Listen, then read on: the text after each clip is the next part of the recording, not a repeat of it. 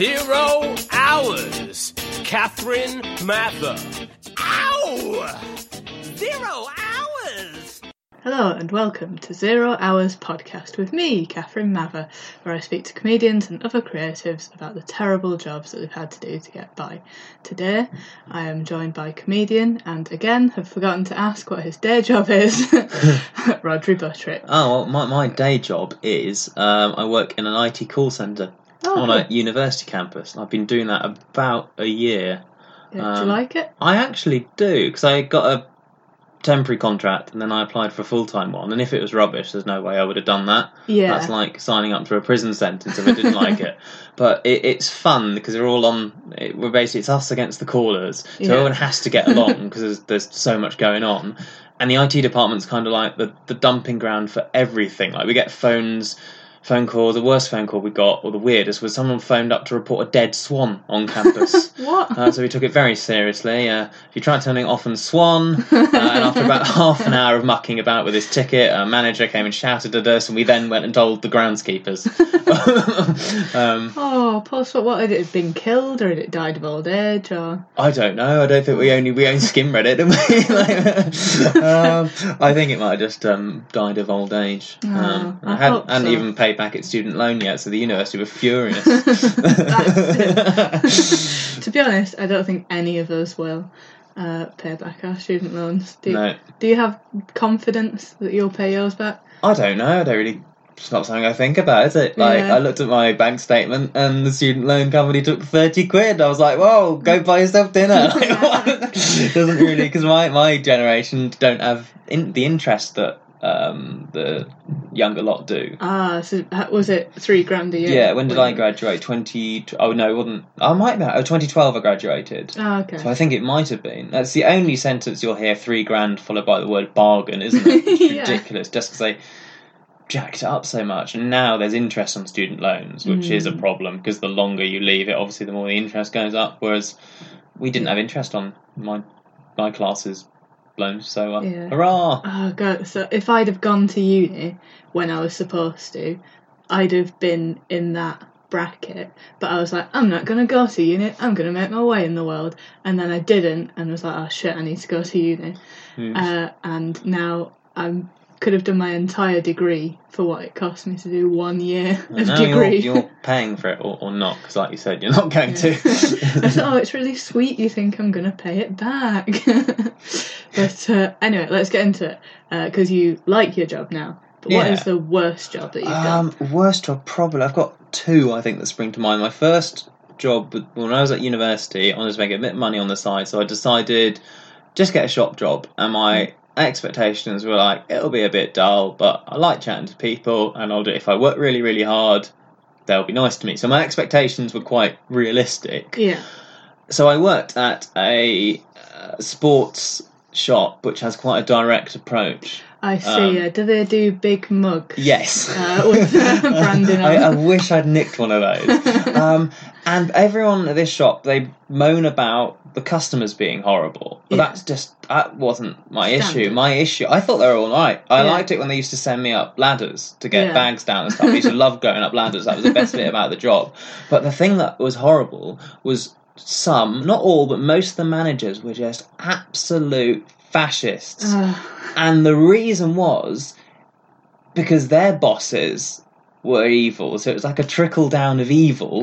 Because they were under loads of pressure. Like we'd have, before the shift started, the manager go, right guys, we are 12 pairs of socks behind the branch in Oxford, and we need to really get selling, guys. I'd be like, hang on, I don't care, I'm not on commission. You're out of your mind. Socks. And how could you, because I've been into one of these shops, how could you possibly be going around going like, socks? Well, apparently sock puppetry was not an appropriate sales technique. I suppose you have to open the packet, don't you, then, if you do sock puppets? It's true, I'd soiled their wares. Unless you're wearing your own socks on your hands as well. But yeah, that was pretty bad. Another thing that annoyed me, one of the particularly fascist managers would search you on the way out. And I said to him, what the heck am I going to... And the tracksuit uniform I didn't have pockets. Yeah. Just so you wouldn't nick stuff. So you had to leave your phone. They didn't have a locker for me, so I just had to pray that no one would nick my phone. Yeah. Luckily, the actual other staff were all right. I didn't really have a problem with any of them. But I'm thinking, what the hell am I going to steal other than the glow sticks on the counter? They were some glow sticks. I like them. And he just sort of gave me a very funny look and would always see if I'd been nicking the glow sticks. Because I don't do any sort of team sport like that. So there's nothing in there that is of any use to me. No, not a tennis ball or something. Yes, it's like, I don't even have a dog that I could give that to. Yeah. It's just like, if I was going to steal from a shop, that wouldn't even be in the top 20. Maybe I'd practice there because it's easy, because it's such a mess. Yeah. It's like someone threw... It's packed like a warehouse rather than a shop. Yeah. And then they think, oh, hang on, we've got to have some customers in here. So they basically dig for all the tracksuits and carve some alleyways between all the Adidas rubbish. Yeah. Yeah, that was pretty bad. And when I got out of university, I ended up in a small business. It was so small, the directors made up 2/5 of the company. Really? And despite having no marketing experience and being very, very upfront about that, I was made head of marketing. Love it, yeah. And it was, they had I think the legitimate point I did make, I said, look, you've got a marketing problem here because the name of your company is an unpronounceable, I think it was like a Norse name. None of them were of that heritage. Yeah. They're all just English twits. And it's just like... And they were like, oh, well, we've put a lot of thought in that name. And I was like, okay, well, you did ask my opinion. You're literally paying me to come up with this stuff, and you've rebucked the only decent point I got to make. Yeah. And then, I feel like I was pushed out of that or let go because I didn't have because I had a lack of experience. And I was like, well, I did tell you so. Yeah. And I was meant to be trained up by someone. Yeah. But this person was just an absolute disaster. I'd phone them and they'd be like, oh, I'm walking the dog now, can't talk to you. And then she'd insist on having, when she did come to the office, she'd insist on having a meeting with me outside, even though it was blowing a gale.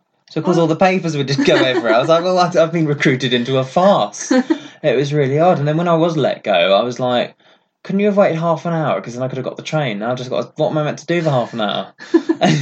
Do you mind if I just stay in the office for half an hour? Oh, you were. Oh, man. So that was... how long were you there for, then?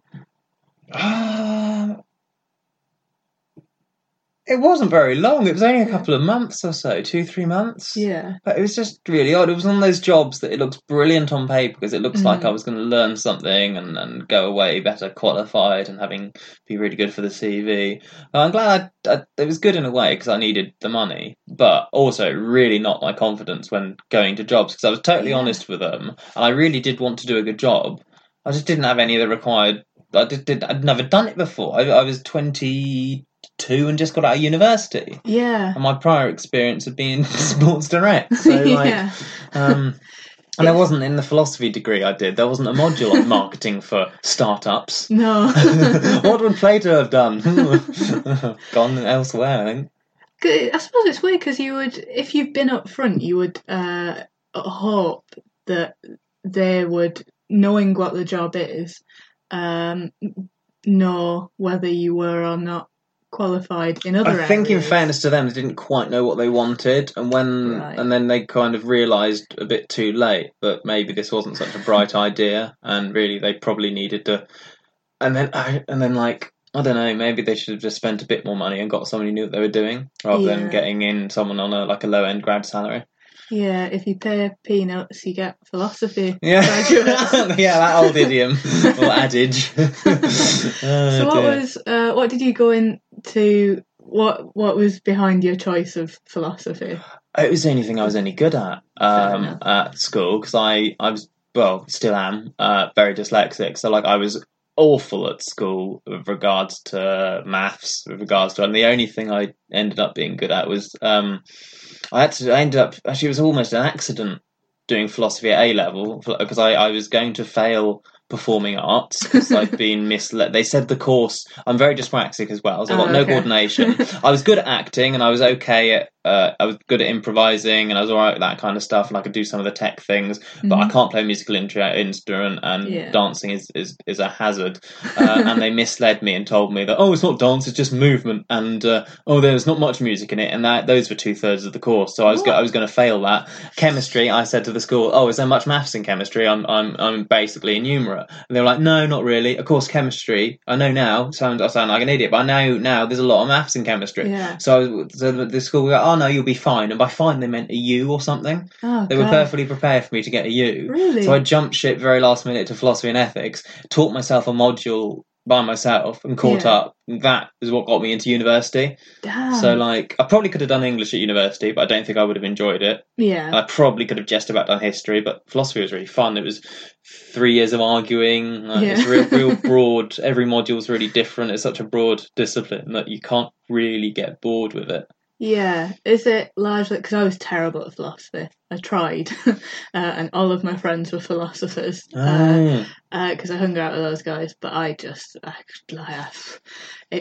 you do leave knowing less. Yeah, it teaches you the extent of our own limitations and ignorance. But some of it's like medical ethics is like quite practical. Or is it right to separate these two twins if one's definitely going to die, etc.? There's that one really, really practical area, and then you go into the more abstract metaphysics. Is there a soul? What's the definition? There's a philosophy of everything. There's even like a philosophy of science where how many times you have to repeat an experiment for it actually to be valid, falsification, and all that lot. So it's not all wacky. There is some wacky stuff in it. There's all like if a tree falls over and all that stuff, but it's not all like that. Some of it's you just got to pick what you like. Yeah, that's true. It's like music, really, isn't it? Yeah. Like, why listen to Spice Girls if you don't like the Spice Girls? Yeah, that's true. I suppose that. Why read Adorno if you don't like Adorno? Yeah. There's enough out there. Yeah. I suppose, when you're doing it at school or A-level or whatever it is, very much picked for you, isn't it, really? What you're going to cover. I studied politics, hoping that it would help me with my political leaning, and I left there going, I have no idea. I'm just more confused. I wanted to be converted. I wanted to join a cult. They're all good ideas until people get involved. I think you've summed it up very well. I did a politics module as well. That was interesting. Everybody ruins it by being selfish. Stop being naughty, guys. Yeah, that's annoying. But did you have any other terrible jobs or good jobs that you ended up being bad? Well, my dream, actually, the job, might have been. I don't know if it was going to be a good job or a bad job because I never actually got it. Because I tried for a very long time in my final year of university to get jobs in some of the big London ad agencies. Cool. And these are ludicrous, the amount of rounds you have to go through and stuff. Yeah. Basically, someone in HR has watched The Apprentice and thought, oh yeah, that looks fun. And one interview, I got through to the final round, and the interview went on for 2 days. What? And they put you up in a posh hotel in Knightsbridge. You were divided into teams. Yes, we did all have wheelie suitcases, and we had to do tasks. And it's just the amount of pressure. And this is for an account management job. And you had to pitch our advert ideas. And then the agency would, of course, just go with the idea that was like the campaign they already had. So I was thinking, hang on a minute, the MD just gave a speech on how you want different thinkers. And you've just given it to the team that copied your actual advert you just put on TV. But, what do I know?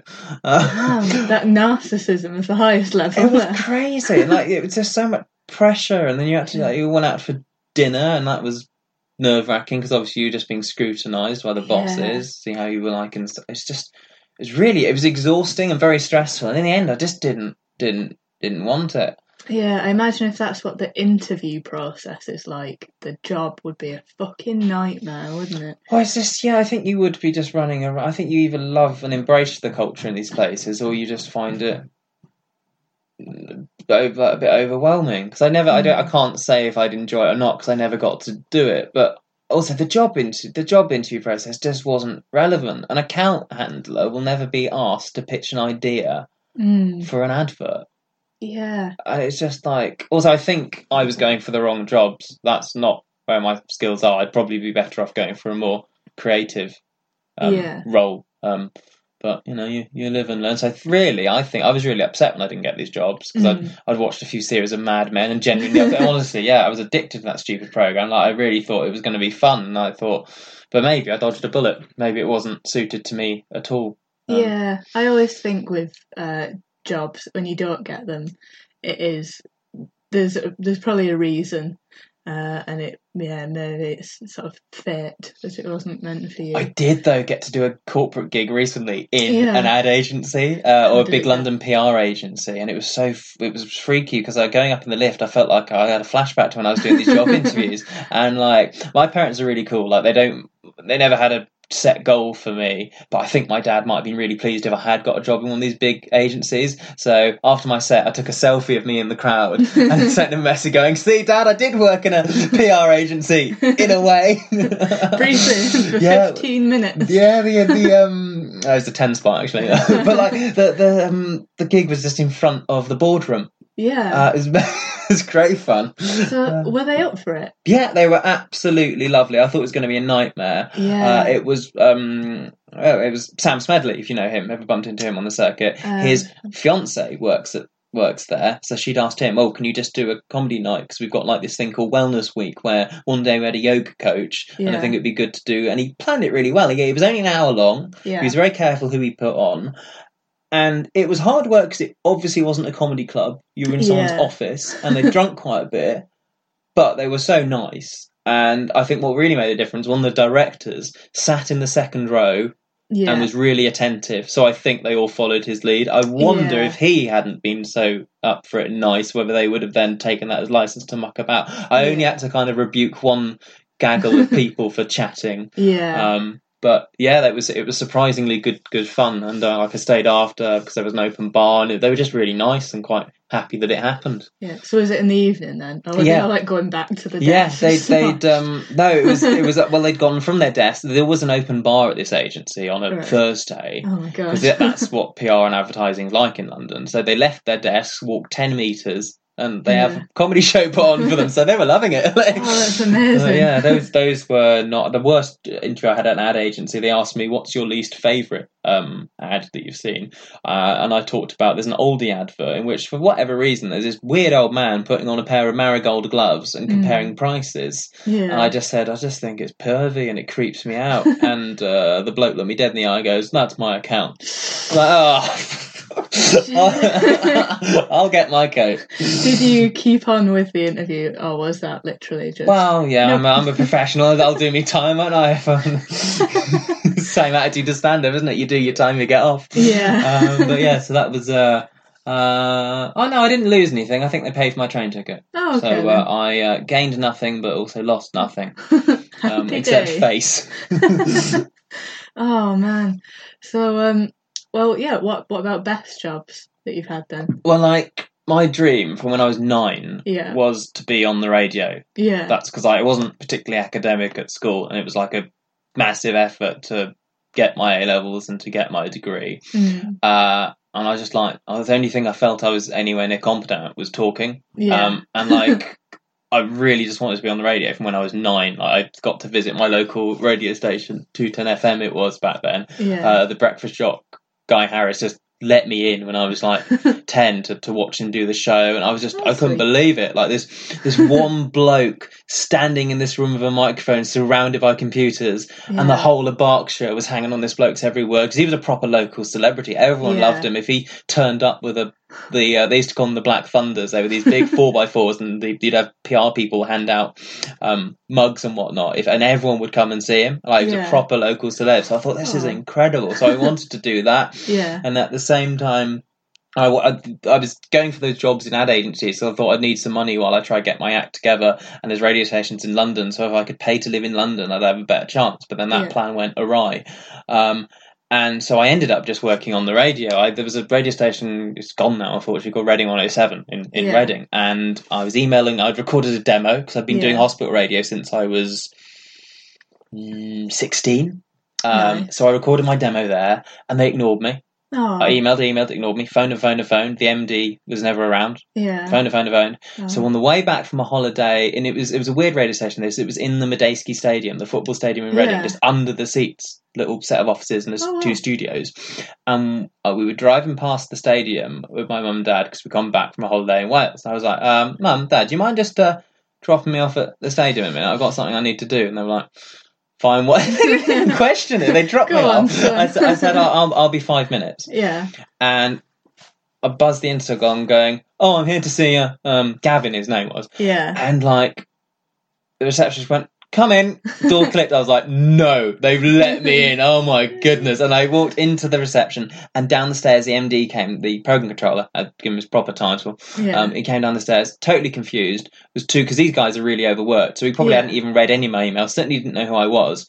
And he was very confused. So we had this really awkward conversation. And then I left thinking, oh, well, at least I tried. Because I'd feel worse if I hadn't had the guts. And then what I didn't know was his boss had been pressuring him to get more local voices on the station. Nice. And by the time I got home, I got an email saying, all right, then how about Saturday nights? I was like, so my little show was 6 p.m. till 9 p.m. on Reading 107. And like, that was so cool. I remember my first show, I was just left. They didn't show me how to use the desk or anything. I was absolutely terrified. And weird enough, Steve N. Allen, comic who's now on the MASH Report, he was doing drive time or covering for drive time.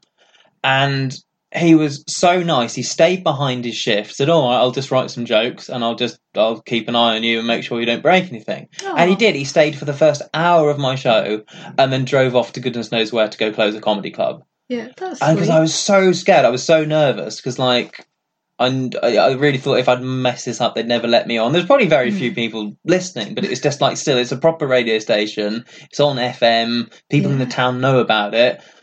And I'd never been shown how to use the desk. So that was really exciting. But you don't really get much for that. So I had to get jobs around the radio station. A bloke called Stu helped me do voiceovers and taught me to write radio ads. So some of those annoying ads, some of them, especially up north for whatever reason, a lot of those are mine still knocking about. Oh, that's cool. You'll be grinning from ear to ear when you visit Clacton Pier. That was one of mine. I mean, I don't know why they gave me money for that in hindsight. Could have done it themselves. We're always quoting that one up north. Yes. Well, the famous one in Reading is for better beds at better prices, come to Reading Bedding, and it's been going for like 30 years, and it's like the most famous ad in Berkshire. But so then I used to flog radio ads down the phone, just cold call companies and try sell them radio ads. That I didn't enjoy. Yeah. But that was really hard work. But I'm glad I did it because now I don't mind being on the phone, and that's my job now. And at least now with my job in the IT call centre, people are calling me and they want to talk to me. Yeah. So it gave me confidence, but it was really scary. And the day just drags. Like you go at 11 o'clock and make yourself a coffee thinking, I've got to do all these calls this afternoon. Yeah. And I like the people I was working with and they really helped me out, but it was I just found it really hard. And I just felt like I'm not naturally a pushy salesperson, so I felt like I was kind of prank calling people. Yeah. And it's I think it's scary not being able to see people's faces, isn't it? And the unknown. You have no idea who you're talking to. People are ruder to you on the phone than they are face to face. Yeah. Because they can be. I had to do a similar thing selling a kids' play centre, like spots at it or whatever, and I just hated myself for it. It's gross, isn't it? But it's not a nice job. But how long were you with? I was there for a few years, and I also ended up the owner of the station was someone called Sir John Medeski, who owner of Reading Football Club, basically Mr. Reading, basically owns most of Reading. Yeah, he after not really doing much with the radio station, he kind of bought it and just let it run itself. Yeah. He suddenly got talked into doing his own radio show where he'd interview celebrities and local people. And his producer didn't turn up. Yeah. So I got a phone call, can you come to the station? I was like, yeah, all right. And that was me for the next 2 years or so. I have to edit the interviews, write him questions. And sometimes they'd get proper celebrities. Like we had Chris Tarrant on, we had Michael Parkinson. And then the next week, he'd be interviewing the chairman of Reading Buses. Yeah. Or, like, the local funeral director. Such a mixed bag. It was so bizarre. And also, like, this bloke is mega famous in Reading. And if you're a Reading football fan, like, everyone knows who he is. And also, he's the one that he was chancellor of the university. And he was the one that gave me my degree at graduation. So all of a sudden, I was working for him. And it was just... And it was really weird, the whole of Madejski Stadium, Green Park, Business Park around there, it just used to be a rubbish dump. And then John Madejski comes along, buys it, and he spends most of his time living up in the penthouse in the hotel opposite. So he's like this mad king ruling over this chunk of Reading he just decided to build. And he's got his own little radio station that he goes down and plays with, and then he goes back to his penthouse, and then he goes watches a football game in his stadium. So it's like working under some strange ruler. It was really bizarre, and I had to, in order to do small talk with him, I'd always try and work out what the scores were and brush up on Reading trivia so I could actually talk to him. But that was bizarre. That was very bizarre.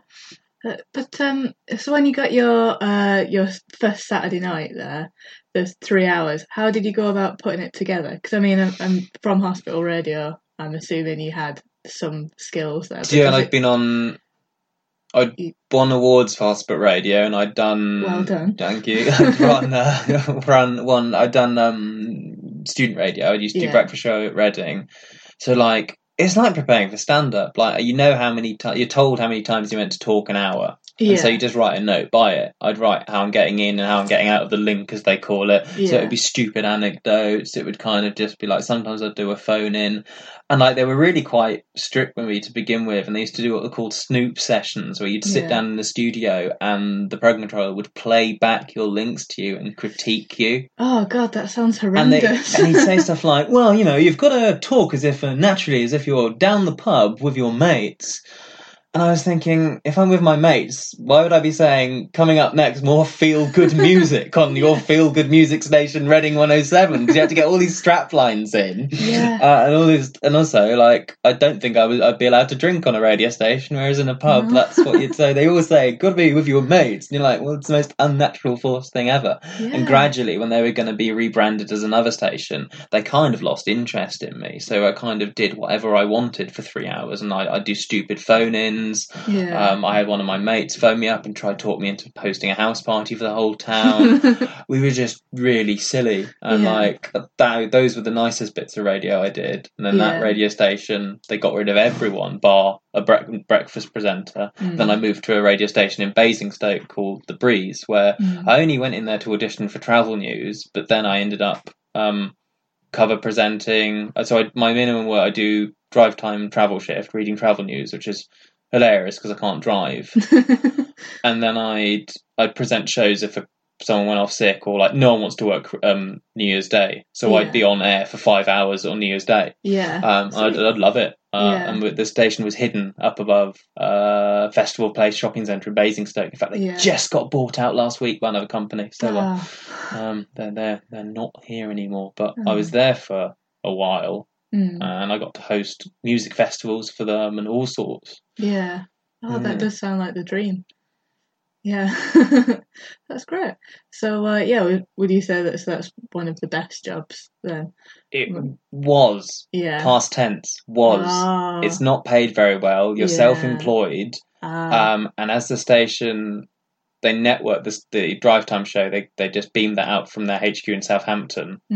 So suddenly, a big chunk of my income just disappeared because the show that I covered for. Because like radio, if you own 5 stations, why pay 5 presenters when you just have one presenter going out on all of them? Yeah. And radio is increasingly competitive and harder to make money. And like stuff like that would happen. And like at one point I had a full-time-ish job where I'd work in Southampton as a producer on the mid-morning show, and then I'd commute to Basingstoke from Southampton, do the drive time travel news shift, and then I'd go back to Reading. Yeah. And then on top of this I was trying to do stand-up. Yeah. And it just became, and eventually, because you're self-employed, they can say, oh, by the way, tomorrow's your last day. Damn. And I was like, no security. As No, well. because they had a new boss, and the boss that was giving me all this stuff, kind of, they put in another boss as well, who basically had the same job as him, and like no one really knew what was going on. Yeah. And one of a really nice news editor tipped me off that I sort of knew what was going on because I was kind of quite aware. Yeah. And he phoned me just to warn me. And I feel bad in hindsight. I just said to him, because he didn't know I couldn't drive. He'd only met me face to face once. And I said to him, "Oh no, do you think I shouldn't have put that down payment on that Jag?" And he nearly dropped the phone. Oh no.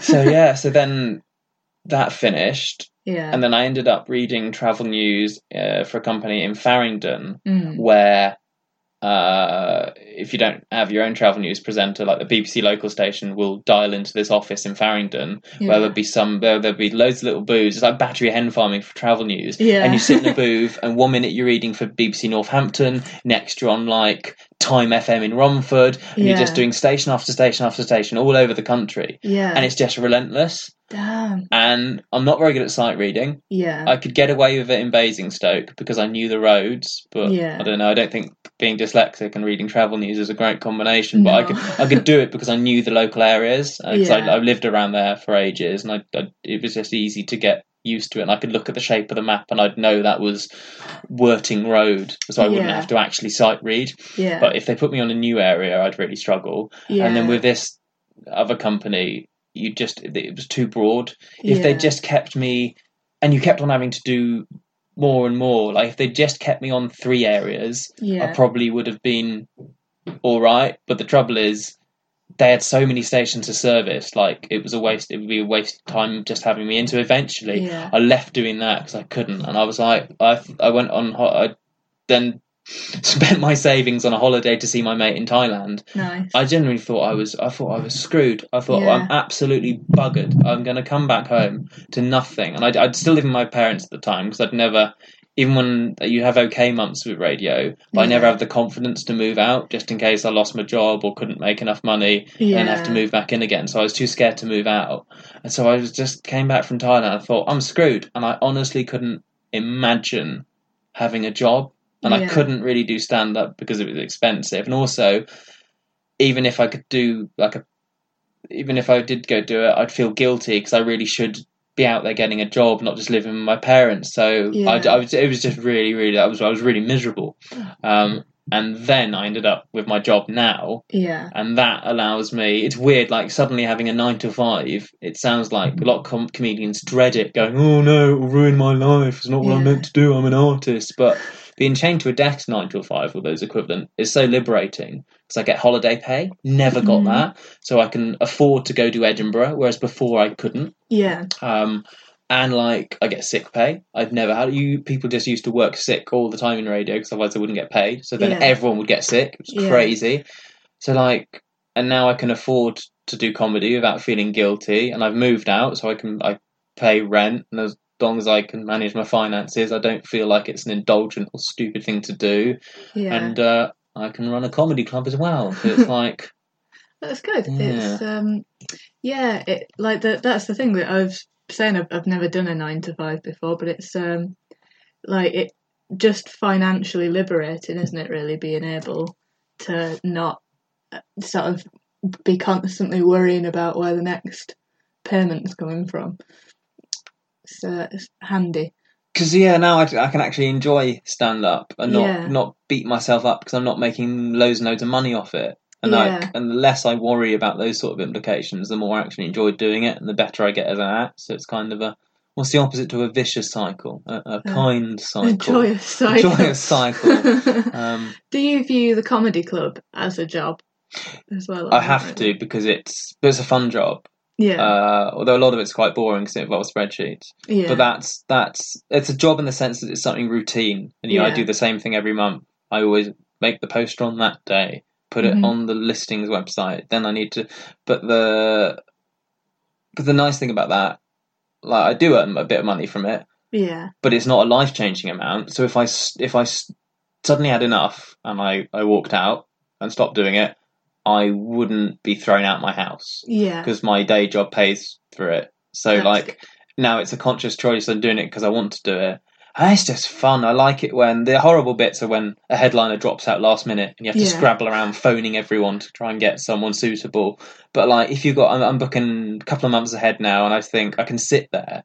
And it's like being a child in a sweet shop. You think, oh, well, I can have that one. And then, if I put that one line of comic next to that storyteller, they'll both complement each other's styles. And then you think, oh, that's unusual. Let's put that on. Yeah. It's just exciting, just building a show. And I love the whole managing a format of a show. We're going to have the way we put the breaks. It's the whole running of the thing is fun. And then some nights I get to MC it, and that's mega exciting because then and it's lovely. The proudest nights are when you sit in the lighting booth and you look out, and it's a 50-seater room, so it's not massive. It's not like with the Apollo, but still, like, big enough. Like, they turned up, and like, it's nice thinking, oh, I put them here. That's nice. Yeah. And the acts, and the best nights are when the acts are happy, and the crowd are happy, and the venue are happy. So it's like just doing a good thing. I think it's nice. Yeah, I was there last year, and it was a lot of fun. I enjoyed it was August, wasn't it? Yeah, it's a long time ago. I know. Forever ago. But I think we're almost at our time. This is going to be going out in April. This is April edition. So is there anything that you would like to plug? Let me think. Can't be topical. Yeah, or I mean, you can... I've got one more weird job. I can do this very quick. There are loads of weird jobs that I ended up doing in radio. I ended up working on the Jeremy Vine show. Oh, sweet. Call-in topical news show. Yeah. And sometimes you'd be doing like really horrible cases, like the Baby P case. They spent a lot of time, really horrible stuff. But sometimes they'd just do mad stuff. Like, I remember they did the phone-in topic, have you ever been hit by a golf ball? And I spent most of my time, I'd either be pitching ideas for shows and then for items in the meetings, and then when I wasn't doing that, I'd be manning the phones down in the call centre pit, which was down on the 3rd floor. The studios were up on the 6th floor. And the topic was, have you ever been hit by a golf ball? Because there was this one bus stop that they had to close because it was by a golf course, and everyone was getting knocked out by these golf balls.